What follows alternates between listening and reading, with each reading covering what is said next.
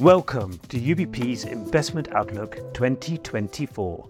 This series of 6 episodes will explore UBP's key convictions for the upcoming year.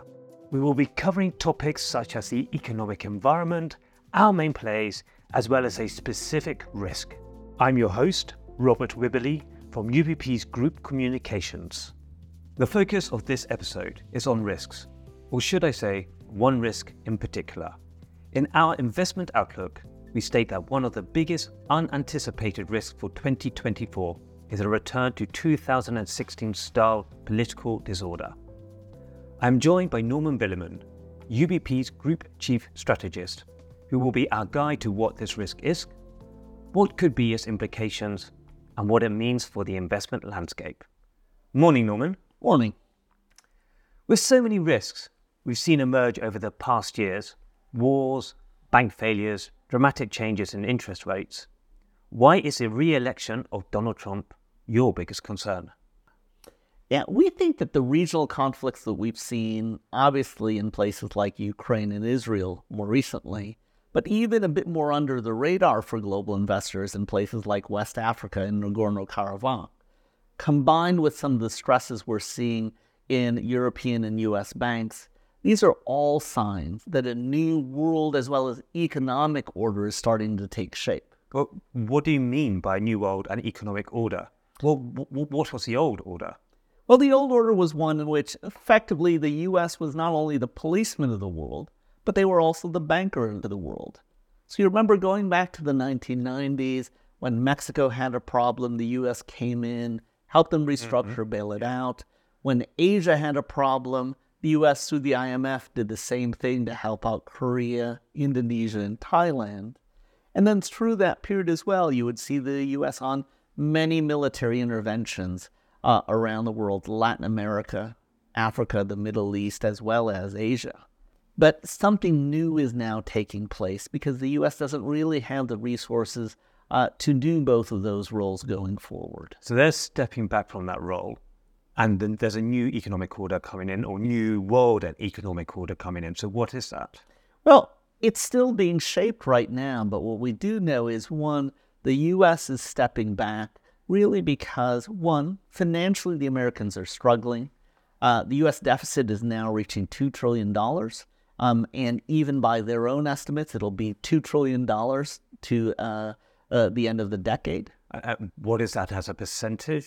About 8% of GDP. 8%, okay. And at $2 trillion, that's the largest deficit as a percent of GDP we've seen, one, outside of recession and outside of wartime since World War II.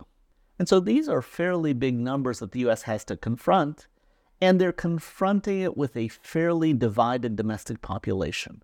So the domestic population isn't agreed upon on what should be their priorities domestically, let alone around the world. And that's making it very hard for the U.S. to commit to, if we're honest, areas of the world that a lot of Americans don't know about. Could we say that the political focus is more on domestic population now than on the global?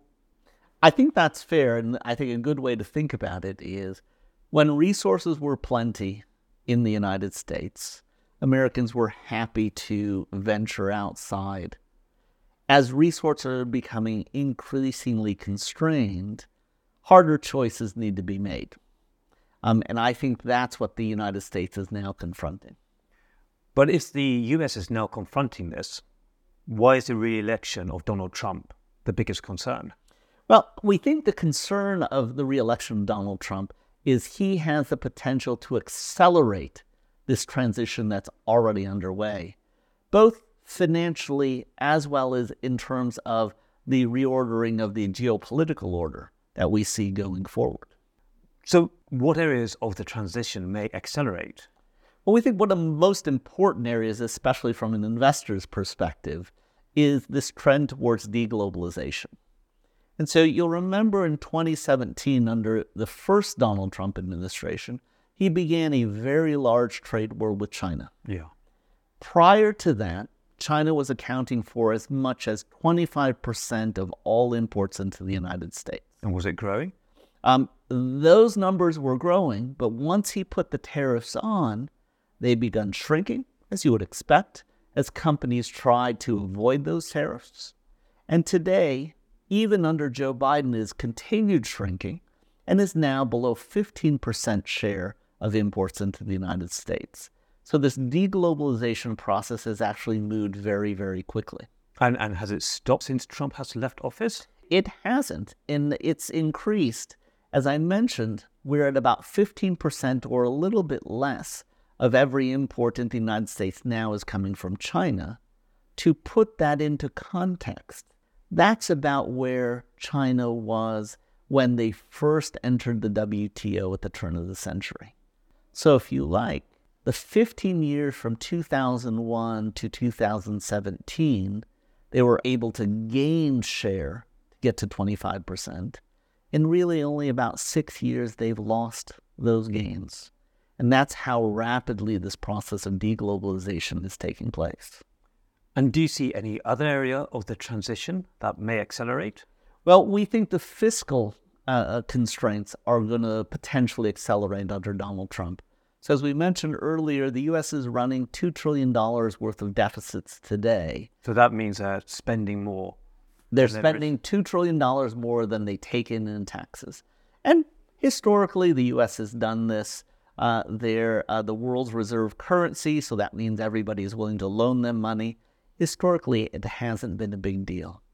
But at 8% of GDP, $2 trillion for the global economy ends up being a lot of money. The challenge under Donald Trump, he has already outlined some of the things that he would likely do. One of them, as he did in his first term, is potentially cut taxes again, and that would expand the deficit once again. Because Biden has raised taxes, or? Biden has not raised taxes. The tax regime remains largely intact from under Donald Trump. So Trump would just cut taxes even more. He would cut them even more, and then potentially again, he would also drive increased spending into certain areas of the economy that haven't benefited under the current president. And would he rein in the areas that have benefited under the current president? We think there are some areas he would rein in, but they would be really from a more regulatory perspective. So, for example, what we've seen again under the first Trump administration, then President Donald Trump tended to go after segments of the economy that didn't support his presidency. So in this new realm of a second term of Donald Trump, one area where we think you would see a lot more regulatory interference may be in among the big tech sectors, where social media has not been kind to the past president. Are there any areas of the transition that might actually fragment? We think there would be potentially a significant one. Again, one of the things we saw under the first Trump administration is, if we're honest, the U.S. didn't have that many allies.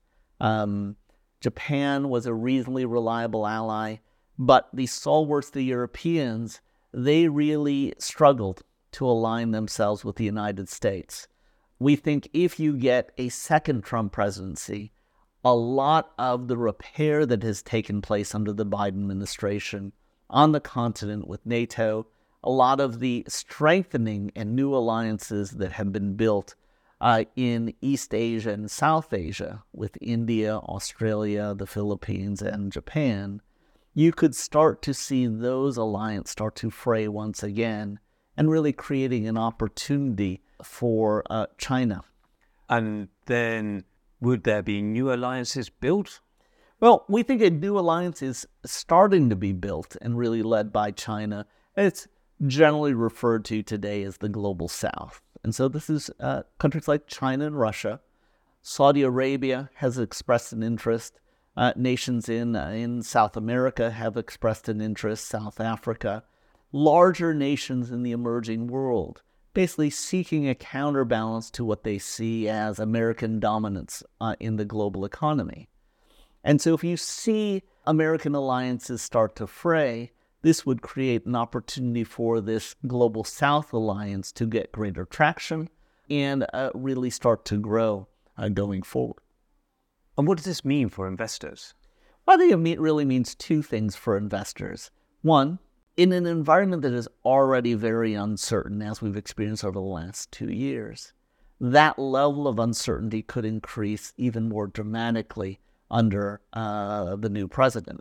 If that happens, what investors are going to need to focus on is, one, much more active risk management and looking for assets that really lay a foundation for capital preservation in their portfolios. And we think gold is one asset that would fit very nicely into that framework under this risk scenario of a second term for Donald Trump in 2024. Question for myself. So we talk about there being a soft landing this year. Mm-hmm. Would it influence in any way the outlook as to whether we'd have a soft landing or whether we'd go into recession or the tax cuts would actually stimulate economy? It would. I wouldn't say it would guarantee a soft landing, but it would increase the probabilities because you would get an acceleration of spending. People would anticipate the acceleration in spending, and so they would feel a bit more comfortable. I know I'm going to get a tax cut. I know I'm going to get something next year, and so I feel better. You would the way I would characterize it, the term I would use, you would have an inflationary boom. Because inflation, it's okay, but it hasn't gone all the way back down. And then you've just stepped on the gas again. Because Biden has been stepping down on the gas for the last 3 years with the Inflation Reduction Act and et cetera, et cetera. And that's why the U.S. economy keeps holding up. Yeah. And so the Federal Reserve has been trying to lean against that. And from an economic perspective, hasn't been successful. And then now they're saying, meaning the Federal Reserve, okay, maybe we've done enough, let's see. And then if you have someone stepping on the gas again, in a sense, you worry all of their work goes for naught. Yeah, and I guess to step on the gas could lead to higher inflation. This is exactly what happened in 2017. So Trump cut taxes. I think it was about $1 trillion. He reduced taxes, and the Fed started raising rates to try and offset, but they couldn't do it fast enough because everyone's like, wow, I got money. And so the economy did very well, and inflation started going up. Yeah. Thank you for listening to this podcast. If you would like to explore more of our insights, please tune in to our Spotify channel or go to ubp.com.